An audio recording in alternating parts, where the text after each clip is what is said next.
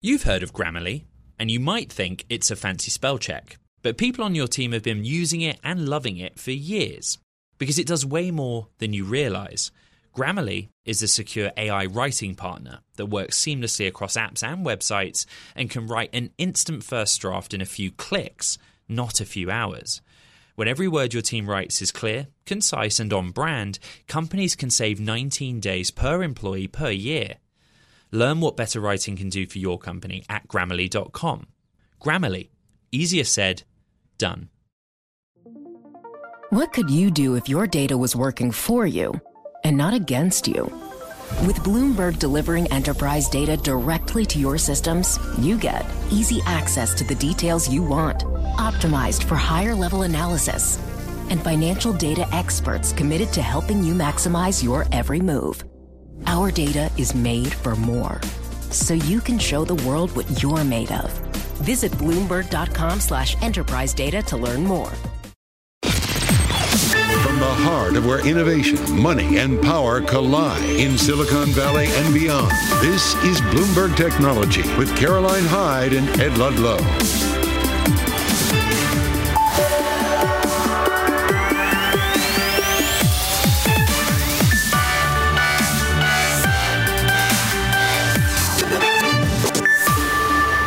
I'm Caroline Hyde at Bloomberg's World Headquarters in New York.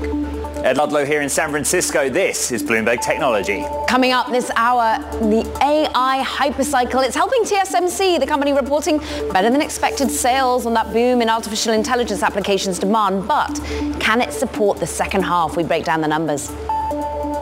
Plus, the fate of Microsoft's $69 billion takeover of Activision Blizzard. It's in the hands of a judge, but it was merger arbitrage specialists glued to the court in San Francisco, some even paying line sitters to snag a seat at high-stakes hearing.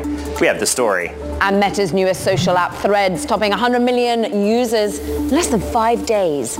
Can this hype cycle hold? But first, TSMC. Let's bring in our in-house expert, none other than Bloomberg's Ian King, another Brit to add to the mix today.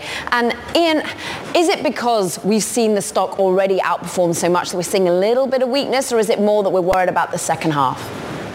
I mean, it's a mixture of both there. I mean, the way to look at this performance is really, well, it's not as bad as people thought it might be. I mean, there are no runaway expectations of things getting better here. It's just like, well, they kind of did better in a way that we may have expected, and things really for the majority of their business, which is really the smartphone industry, just still don't look that good. If we simplify the story, TSMC is a contract manufacturer. It makes chips for others who design them. The story, smartphone, PC bad, AI good, basically. Yeah, no, that's absolutely it. I mean, around 40% of their sales are from the smartphone industry. And that's an industry that's going to be down roughly 10% this year. So not brilliant at all, and that obviously has wider implications. On the other side, high-performance computing, which is PCs, but also the data center. And as we've seen, if you've got people like NVIDIA giving you orders for very expensive chips, and that's a good place to be. Yeah, it is. And for many, the worries, the constraints have been on the supply side. How much is that TSMC's concern? Right now, not so much anymore. I mean, I think everybody would like to see, a lot more volume. What we're seeing in terms of this better than expected performance is really a value story, right? You know, you're looking at a smartphone chip which is $34 a go compared to some of NVIDIA's chips which are in the thousands. Obviously, if you're selling chips that cost the thousands, then your margins are really good and that helps your revenue. But really, you want those factories full as well, and that's going to get your gross margins up. We've been talking a lot about an AI hype cycle. But, and Caroline, this is interesting. Behind the scenes, Ian has been teaching me things, which sometimes goes well, sometimes doesn't. H100, A100, these are high-power GPUs, yep. Very specific use case to the training and inference side of large language models. But you still need the memory chips. Correct. Why? Explain why being on the same board, GPU, CPU, yep. DRAM is important? Well, it's all about data sets, right? The bigger the data set, the more parameters, the more information, the better your calculations are, the better you can train it, and the better your inference is down the line. What do you need to handle those large data sets? Better storage and bigger lumps of memory that sit next to those processors. So in theory, Micron, Samsung, Hynix, all of those other companies should be benefiting from this. Unfortunately, smartphones, PCs, not great. Bloomberg's Ian King, Mr. Chip, we call him. Thank you very much. Now, coming up, what the fate of the Microsoft-Activision deal in the video game space has in store for that industry at large. We're going to discuss all that with Convoy Ventures' Josh Chapman, a VC whose singular focus is the video games industry. Speaking of, take a look at shares of both Microsoft and Activision. We expect imminently the judge to decide an outcome in the FTC hearing or trial for a temporary block on that deal. Activision up 0.5 percentage point, a soft proxy for the direction of travel of where investors see this going. But as we've discussed, Microsoft down 2.6%, really big points drag on the NASDAQ 100. This is Bloomberg Technology. What if everyone at work were an expert communicator? What if every doc, message and email they wrote was perfectly clear and concise? Inbox numbers would drop, customer satisfaction scores would rise, and everyone would be more productive. That's where Grammarly comes in. Grammarly is a secure AI writing partner that understands your business and can transform it through better communication. Companies that use Grammarly save an average of 19 days per employee per year. That's because with Grammarly's AI, what used to take a few hours only takes a few clicks. Like generating an instant first draft in your company voice, or tailoring a message to your specific audience and goals. And Grammarly's personalized on-brand writing help is built in everywhere your team works, across 500,000 apps and websites. Plus, it's safe, secure, and already IT approved. Join 70,000 teams who trust Grammarly with their words and their data. Learn more at Grammarly.com. Grammarly. Easier said, done. Success is more than the final destination. It's a path you take one step at a time. It's discipline, it's teamwork, and it's the drive and passion inside of us that comes before all recognition. It's what Stifel's been doing for over 130 years. Quietly, yet strategically, Stifel's become one of the fastest growing wealth management and investment banking firms in the country. Our financial advisors go beyond traditional wealth management to provide clients with direct access to one of the industry's largest equity research franchises and a leading middle market investment bank. Because success is the drive it takes to keep climbing, the passion to keep investing, the best of each of us made better by the best in all of us. And that is where success meets success. Start your journey at Stifel.com. That's STIFEL.com. Stifel Nicholas and Company Incorporated, member SIPC and NYSE.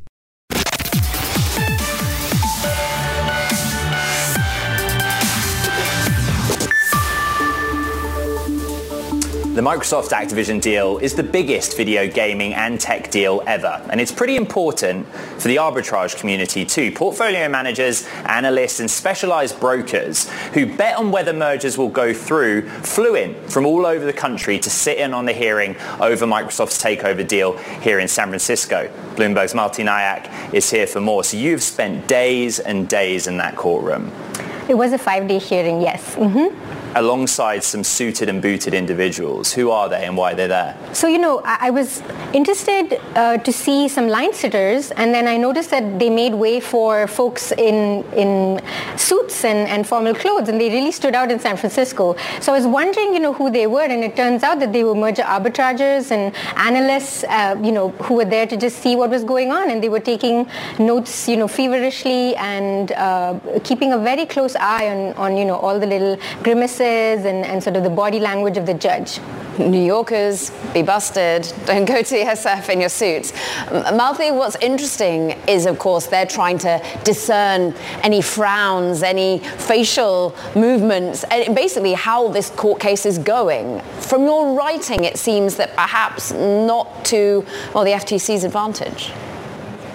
It definitely seems like from the last round of questioning by the judge on the last day, she really grilled the FTC and asked for a lot of evidence that wasn't really produced in court. So it definitely seems like right now the companies have the upper hand, but you never know with judges. Some of them, they may ask a lot of questions in court, but they won't go very far in terms of taking drastic steps like blocking a deal. So we'll have to see how it all plays out. But definitely the sentiment now is among the arbitrage community even that perhaps the companies right now, things are looking good for them. So there are some things we need to consider about outcomes and scenarios.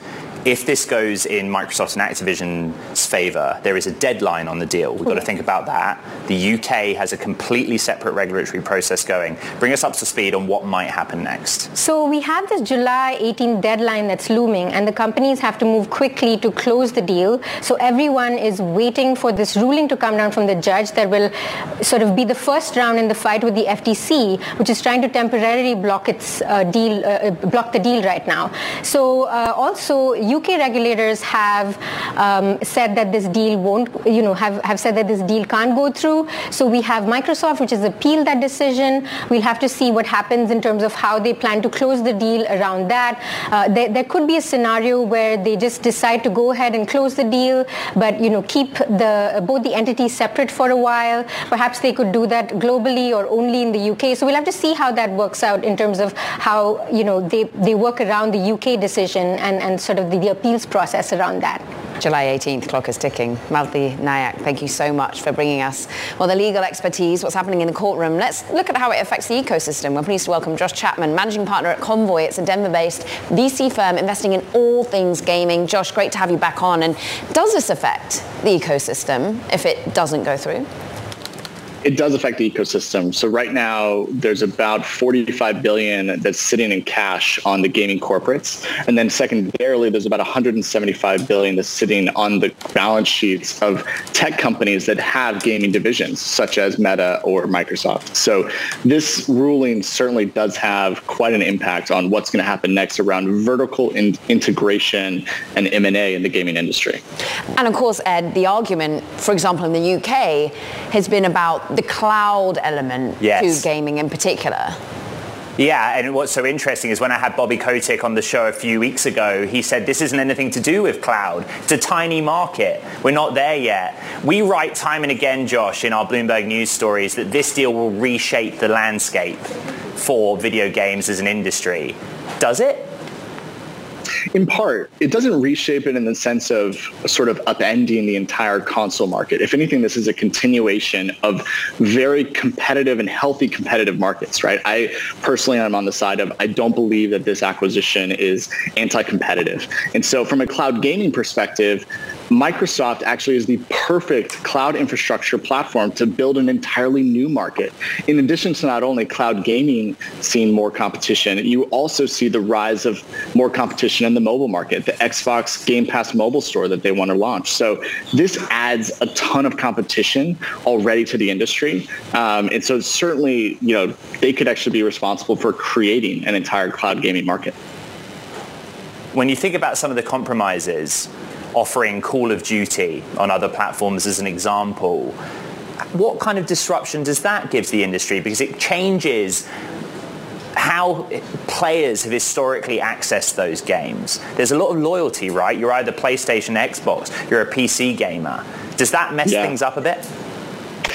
I don't think it messes it up. If anything, I think it actually keeps the playing field across gaming, specifically with Call of Duty, which is really the number one topic right now. Right now, Call of Duty is played by about 1 million people on PlayStation. So from an economic incentive perspective, Xbox has no economic incentive to remove that game from Sony. And so Sony wants Call of Duty to succeed, and so does Microsoft, and definitely, obviously, Activision Blizzard. So when it comes to what's next, I think that you could see the rise of cloud gaming being a sort of more affordable way for people to game, which would be great for people who don't want to buy, and invest $500 to $1,500 into an Xbox or a latest PlayStation. So I think this is a net win for the consumer. I think over time you're going to see increasingly more cross-platform games like Fortnite, like Call of Duty. And I think that will continue, and gaming is going to thrive under the approval of this acquisition. Okay, Josh, if it doesn't get approved, How does that change your own investment thesis? Do you hold back in terms of writing checks at the moment? We wouldn't hold back. So we focus on seed Series A investing, writing $1 to $5 million checks primarily into technologies, platforms, and infrastructure of the gaming industry. So we will continue investing at early stage, which is proving to be quite vibrant right now. But from a M&A landscape for our companies, once they get to later stages, that is actually where this could have an impact. Is our vertical integrations and mergers and acquisitions going to be approved? And I think, as I mentioned earlier, with some of the cash that's out there waiting to acquire great companies, they might be more hesitant because of regulatory concerns versus pure, economic deal making. Josh, this is the first opportunity I've had to ask you about Apple Vision Pro and gaming. What do you make of it? I think we're a long way off from the vision that we saw pitched. I think that it is very cool. This is going to be great for very solo experiences, but I view this as sort of one of the, just like the first Oculus that came out, if you remember that, Ed, everyone was very excited about it, but true adoption didn't happen until 5, 6, 8 years later. So I think that the augmented reality world is coming and will absolutely be here. We actually got excited about one of the other announcements they made where they are actually launching a gaming operating system to turn their PC industry with the Mac into a gaming platform. That actually kind of went under the radar, but was one of the most exciting things we were watching, is that they're opening up the ability to run high-performing games on top of Macs. That will be much more impactful. I think in 4, 5, 6 years, the Vision Pro will enter certainly a more affordable price entry point for the consumer. But yes, like many things, this is about wow now and then later see mass adoption. Josh Chapman, managing partner at Convoy, also talking all things Activision, Microsoft, and we are expecting any day now the judge to make a decision in that FTC pause request.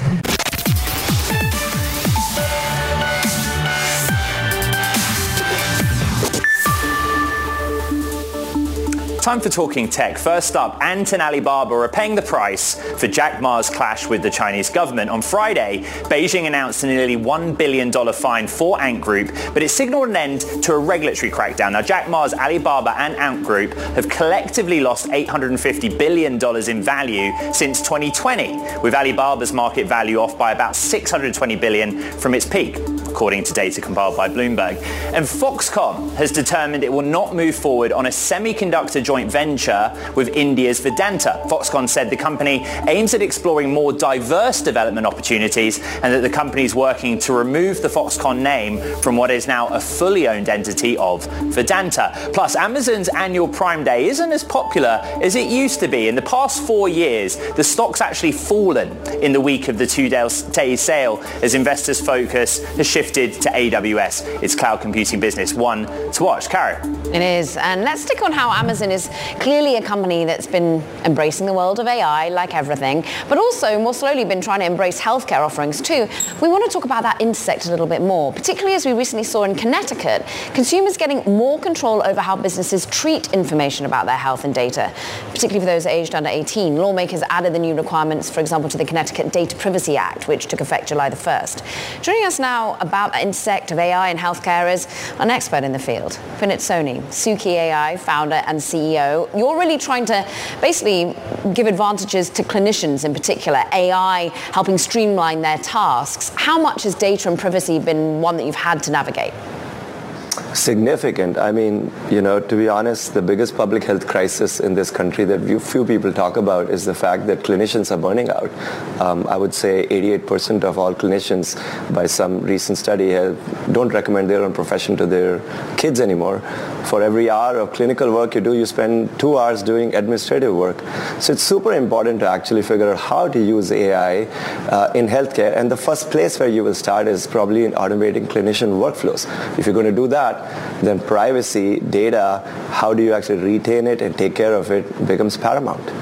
We are learning on Bloomberg Technology, and we have been for a year now, that when you're building a large language model or foundation model, the quality and volume of data is key. So how do you reconcile the need for privacy with the need for massive volumes of data to develop next generation technology? First of all, it's actually important to actually talk about what AI really is. The truth is here, even a dog walking app has AI these days, and so It's a little bit of a hype cycle that's going on. AI is a very broad term, and it goes all the way from speech technologies, speech transcription technologies, understanding your commands, so intent extractors. Large language models is just the next generation of language model work that's happened in AI. You can actually make a big dent in clinical workflows by using all of these in some variety of fashions.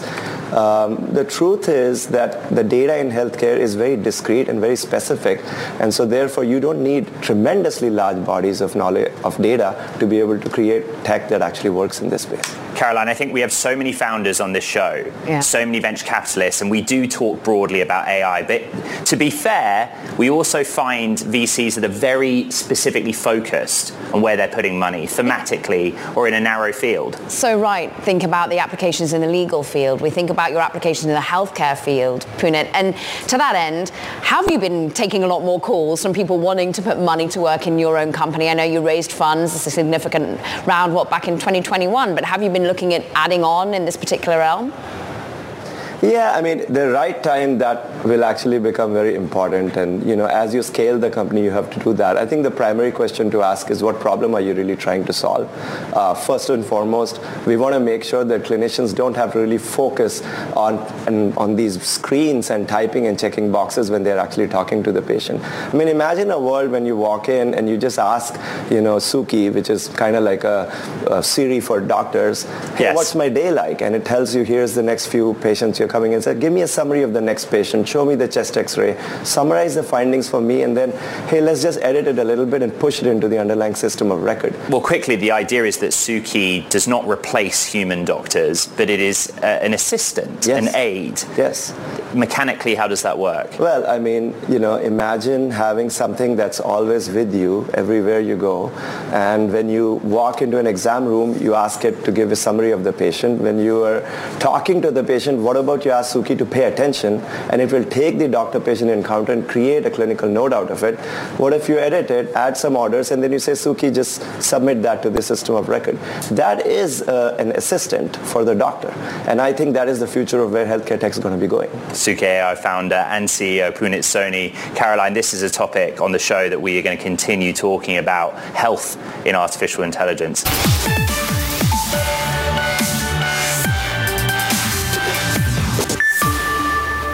Welcome back to Bloomberg Technology. I'm Caroline Hyde in New York, and let's get you a quick update on the public markets right now, halfway through the trading day, and look, a little bit more caution here in the United States, particularly in big tech. Look, the NASDAQ more broadly is a benchmark off by some 0.3%. We've got, a very healthy jobs data that was clear from last week. Now we look ahead to what the CPI print, the inflation data is going to show us, and the Federal Reserve speak ahead of them going silent before they make the latest rate hike decision, as many are bracing for. I'm looking at the MSCI All Country World Index, though. Interestingly, Europe managed to pick itself up after a few days of sell-off. The macro data really out there showing that Europe could do with a little bit more purchasing power on the least on the day. We're seeing that the Golden Dragon Index in China showing that actually there was a little bit of a lift in Asia trading. Chinese stocks on the higher side, at least those traded in the tech world here in the United States, up 1.2%. As we understand, the Chinese government in particular is going to be showing some support to its property sector, but the all-encompassing meaning is that maybe the Chinese economy gets a little bit of a boost. I'm looking at the individual movers. Microsoft on the downside.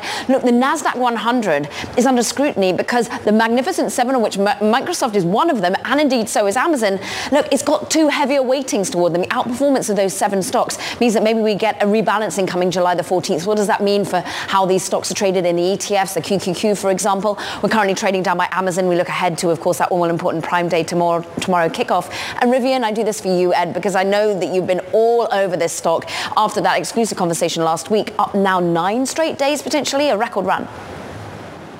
That is a good stock to watch, thank you. Now, global data analytics software maker Quantexa set to invest $250 million into new AI research over the next 3 years. The firm helps to uncover hidden risks and opportunities for financial services businesses. Joining us now is Quantexa CEO Vishal Maria from London. Vishal, is this a case of invest in AI or get left behind? Great question, Ed, and thanks for having me on. I think there's a couple of points here. So first and foremost, AI and machine learning has been in the DNA of Contexa since we started it in 2016. On the way we unify data, contextualize data, and support those insights for our clients to make better trusted decisions, machine learning and AI has been through the platform end to end. The investments we're doing today and what we've announced this morning is to catapult further investment in all things AI and machine learning to better serve some of the more harder applications when it comes down to regulated markets. You are based in London, of course, but also here in New York, Boston, Toronto, Malaga, you name it. You're across Europe in particular. Vishal, where do you allocate some of this money, this investment? Is it London or elsewhere? Great question, Caroline. So we are HQ'd here in the UK, and as you correctly state, we're in 20 plus cities worldwide, and you mentioned a few. And from the engineering perspective, our heart of our engineering is done here in the UK. If that's data engineers, data scientists working with the core platform, verticalizing those applications in areas like data management, customer or patient 360, areas like KYC and AML, many of those applications are built here in the UK, working closely with many of our strategic clients. And those clients, as you said, are globally. So if they're in the US with large banks such as Bank of New York Mellon, or insurance companies like Allianz Group in Germany, these are major clients of Contexa that we work very closely with, based here in the UK. I mean, Ed, we sit here as three Brits, but it's notable that the UK has had a rich history with AI. We know that DeepMind, of course, really built there, and it's something that the UK is trying to show off, particularly with the US visit. There's a history of research in the UK, but also President Biden, on his visit to UK, I'm told that the Prime Minister brought up this kind of cooperation, Vishal, between the US and UK. What's your assessment of that cooperative work in the field of AI? So I think the field of AI, it is an ecosystem coming together when it's to do with academia, when it's to do with regulation or government, but also the enterprise. And obviously as tech providers like Contexa, working in a broader ecosystem is critical for the success of AI. But one thing I would also add, Ed and Caroline, to your point of the visit today, obviously AI regulations and AI standards is really important to put in play, because one thing that's critical here is AI is here to stay. You know, I studied AI 20 plus years ago. This is not necessarily a new technology. It's a technology which is at the forefront today. It's in prime time today. But ensuring that is treated carefully in a trusted and transparent fashion is really critical. And if that's any regulation or any standard or any collaboration between governments as a key topic, I think it's only important for organizations to be doing that. But Vishal, I do go back to the point Caroline made about your global footprint. When you listen to President Biden and you listen to Prime Minister Sunak, who is more convincing in the leadership of driving AI forward? Where do you want to put your money and find your talent? The UK or the United States? Great question, Ed. And I think from a talent perspective, we must always put our customers, our clients at the center to everything we do.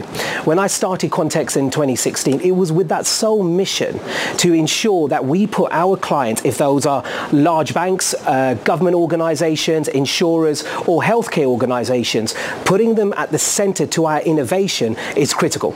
So working closely with our clients, working closely with academia is obviously a critical part to any CEO strategy who is running a tech company. And we've obviously done incredibly well, both here in the UK as well as in the US and other countries, in recruiting some of the best talent. You know, we work very closely with a number of universities to ensure we're working with some of the hardest problems with those universities and looking at the talent from that perspective too. Vishal, what's interesting, of course, when you're in the intersection of finance and AI and tech, you're going to be very used to trying to navigate regulation when it comes to financial institutions. What about regulation of AI? I mean, I'm looking at the EU, you're in Ireland, you're in Amsterdam, Brussels, and clearly they're trying to act quickly on an AI Act. Yeah, no, absolutely. So coming back to my earlier point, Karen, so everything we have done here at Quantexa from an AI machine learning perspective is fully transparent, fully scalable, and most importantly, within our platform, we've adopted a white box set of algorithms that are very clear to explain to any regulator, to any model risk management department in a bank on how you stitch that data, but more importantly, why did you come to an outcome to say this person's of interest or this party is not of interest. And that is at the common to most of the regulations globally. The transparency, the explainability, and the ethical use of such data. When are you going to make a return on your big investment in AI? So just like with many investments, it's backed by a business case, and this investment is completely follows that path. Now, we obviously just closed our Series E at the beginning of April, where we raised just over 130 million at a valuation of 1.8 billion, led by GIC. Now, as part of that investment, there is an investment case on where we deploy our funds, but we will take a long-term strategic view on this, and so are my investors. As I mentioned, AI is not just here today and gone tomorrow. AI is here and it's been here before, and it will stay here continually. But it's very important that organizations like Quantexa take a much more long-term view when it comes down to investments. And what I'm delighted, my clients, my partners, as well as my investors are all on that journey with us to ensure we're making that impact in the market. Vishal, Maria, great to have some time with you.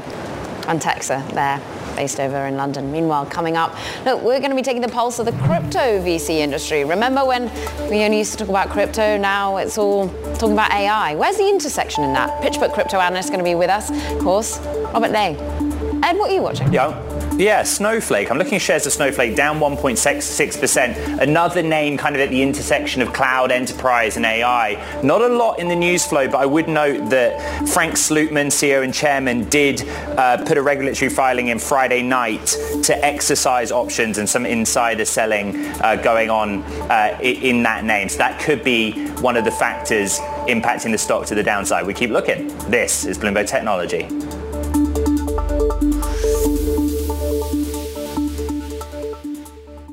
What if everyone at work were an expert communicator? What if every doc, message and email they wrote was perfectly clear and concise?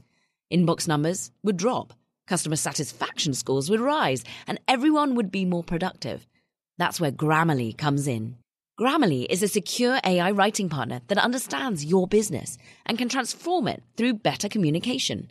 Companies that use Grammarly save an average of 19 days per employee per year.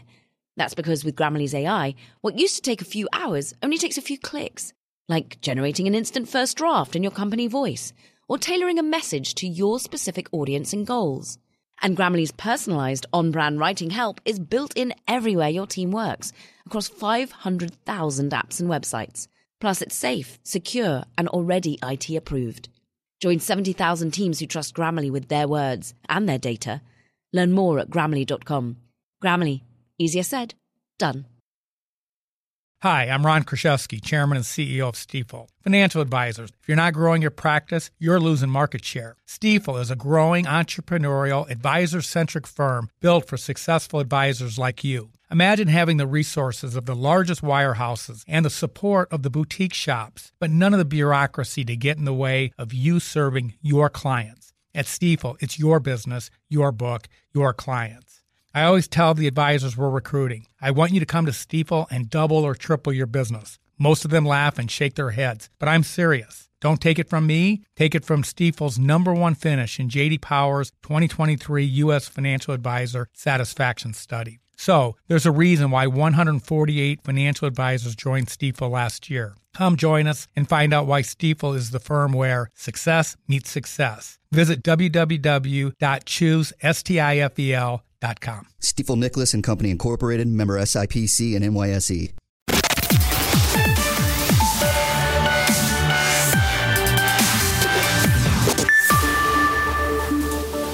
Global VC funding into crypto in the second quarter of 2023 was the lowest amount since 2020. Meanwhile, AI is the green shoot every single VC here on Bloomberg Technology is talking about. Let's bring in Bloomberg's Hannah Miller, who's been going over the data. This is data from PitchBook largely. What does it tell us? Yeah, so we've seen a continued steep decline in crypto venture funding, especially compared to last year. So it's the worst quarter since 2020.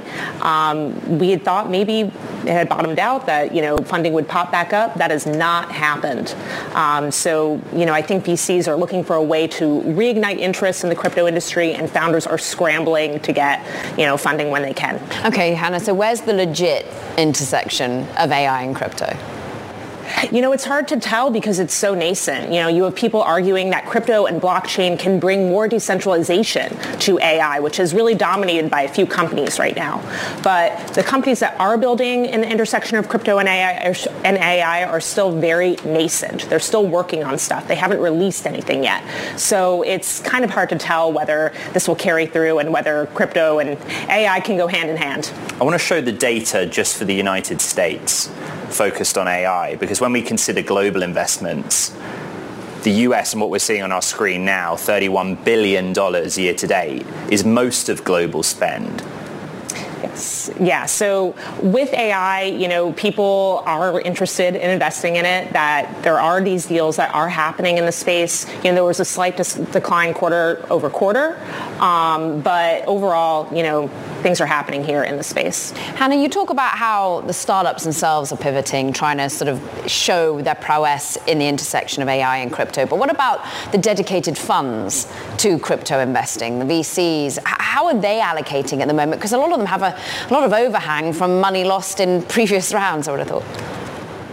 Yeah, so a lot of these crypto venture funds, they have mandates that require them to back the space. So they're obviously still going to be deploying capital. And they're looking for ways, to spend their money wisely. And some of them are being drawn to this intersection of crypto and AI. And looking at companies like, Tools for Humanity, which developed WorldCoin, as well as Jensen, which is developing a decentralized marketplace based on blockchain for compute power. WorldCoin. If in doubt, back Sam Altman, it seems to be the takeaway. Hannah Miller, thank you very much indeed. Really great to have her perspective to build up to what is now an integral conversation with PitchBook's crypto analyst, Robert Lay, who I'm pleased to say is right here in New York. And Robert, we were hearing there about what a dire quarter it was for crypto VC and for crypto allocations. Does any of it look better going into Q3, do you think? Honestly, we think it will look better. Like Hannah just mentioned, a lot of these crypto VC funds, they have to deploy capital into space.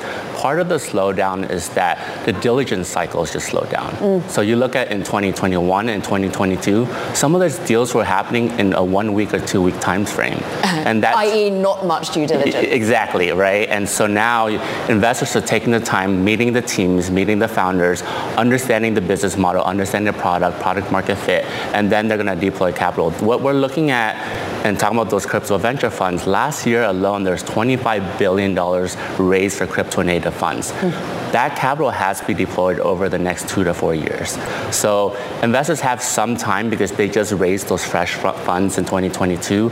But we think that as investors start to get comfortable with the different business models, the different opportunities in the crypto space, they're going to start deploying more. And then our outlook at the beginning of the year is that we're going to see an uptick in the second half of 2023, and it's going to bottom up around sometime in the summer, and we're seeing that right now. It's so interesting to compare and contrast what's happening right now in AI and what happened in crypto. Ashton Kutcher was on Bloomberg Technology a few weeks ago saying he raised his $232 million fund in just 5 weeks. And we're basically talking about crypto so broadly, just like we talk about AI broadly. Are there any bright spots, specific areas in the underlying technology or marketplaces where there is still activity for crypto? Yeah, there are a few areas that investors are still really excited about and deploying capital in right now, and it's really 3 broad categories. Infrastructure, so you're looking at the underlying blockchains and the scaling solutions to make the blockchains faster and having higher throughput.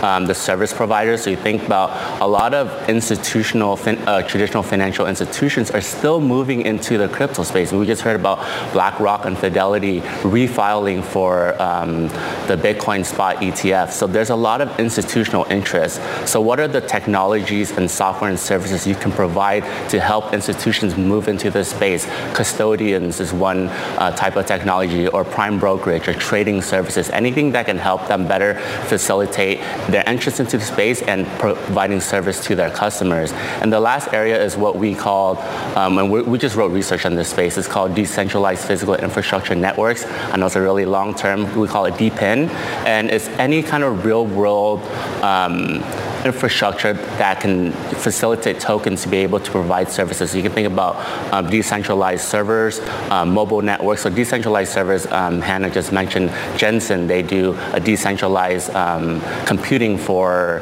training AI models. That's just an example, and they can use tokens to have anyone that has a computer can help facilitate and contribute power and compute to that network. Kind of like an AI version of Filecoin. Exactly, that's exactly what they're doing. I'm interested in where these things are getting built, because crypto is decentralized, it's also global, and there was a bit of sort of regulatory arbitrage going on at one point. Is that still happening? Are some of the founders moving off, going out of the US? Honestly, that is the narrative. We just don't see that happening. We think that the talent largely is still here in the US. A lot of the founders are still building here, and they're recruiting talent here in the US. A lot of folks talk about the strict regulations that's happening right now with the SEC, CFTC, the Fed all coming after crypto. Yeah. That, I think, is not going to push founders to move abroad. And I'll give you a quick example. We know in Europe, typically their regulations are a lot more progressive. We know even with fintech, you look at PSD2 and open banking that happened a few years ago, a lot of folks said that fintech innovation is going to move to Europe. We never saw that happen. Still, a lot of the fintech innovations happening here in the US, and we expect the same for crypto. There we have it, Ed. So all our talk of the founders leaving not happening, but things can move so quickly, right? Yeah, I guess the question I have, Robert, is when's the rebound for crypto come? What moves the needle? Yeah, it's going to be mostly the funding, okay? Because startups right now, they need funding to grow and scale. So at what point will investors get comfortable? And our call still holds is that it's going to be sometime towards the end of this year. So as what investors are looking at, what projects are building the strongest products out there, and what are their underlying business models, and how are they getting product market fit? And then the ones that are going to get that are going to get the funding, and we're going to expect to see that towards the end of this year. So, the rebound's hard to say, but we're hoping sometime next year, early 2025, you're going to start seeing a lot more capital and a lot more founders coming into the space to build. PitchBook crypto analyst Robert Lay with the backward-looking data, but also the forward-looking forecast. Thank you very much.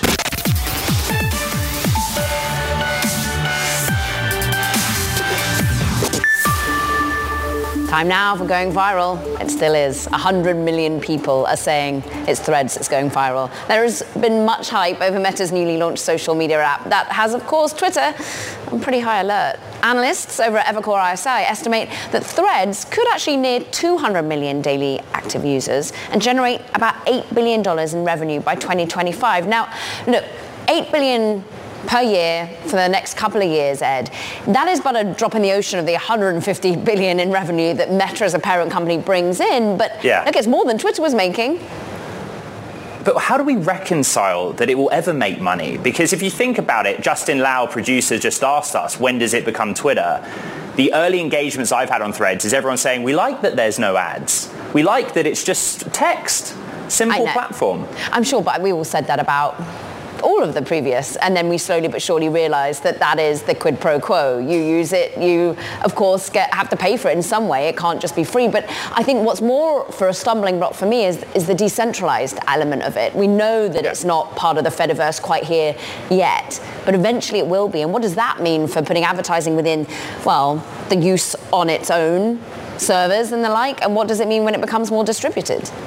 And Elon Musk has kind of leaned into that in his jabs on Twitter over the weekend, some of which he directed at Mark Zuckerberg. The complaint that I hear and people thread me about is also discoverability. How do you find communities and groups that you want to share a conversation with?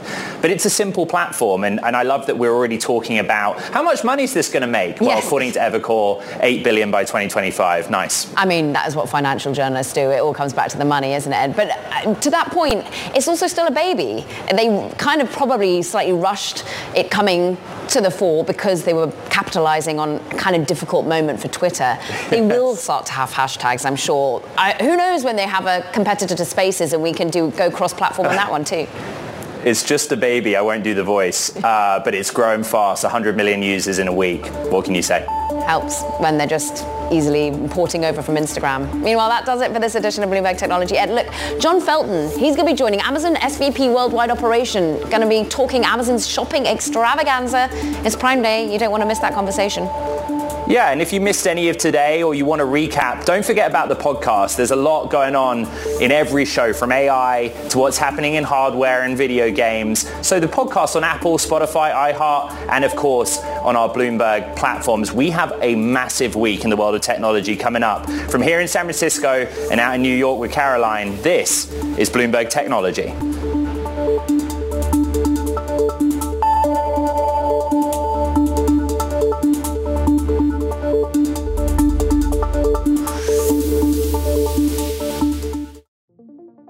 What could you do if your data was working for you and not against you? With Bloomberg delivering enterprise data directly to your systems, you get easy access to the details you want, optimized for higher level analysis, and financial data experts committed to helping you maximize your every move. Our data is made for more, so you can show the world what you're made of. Visit Bloomberg.com/enterprise data to learn more.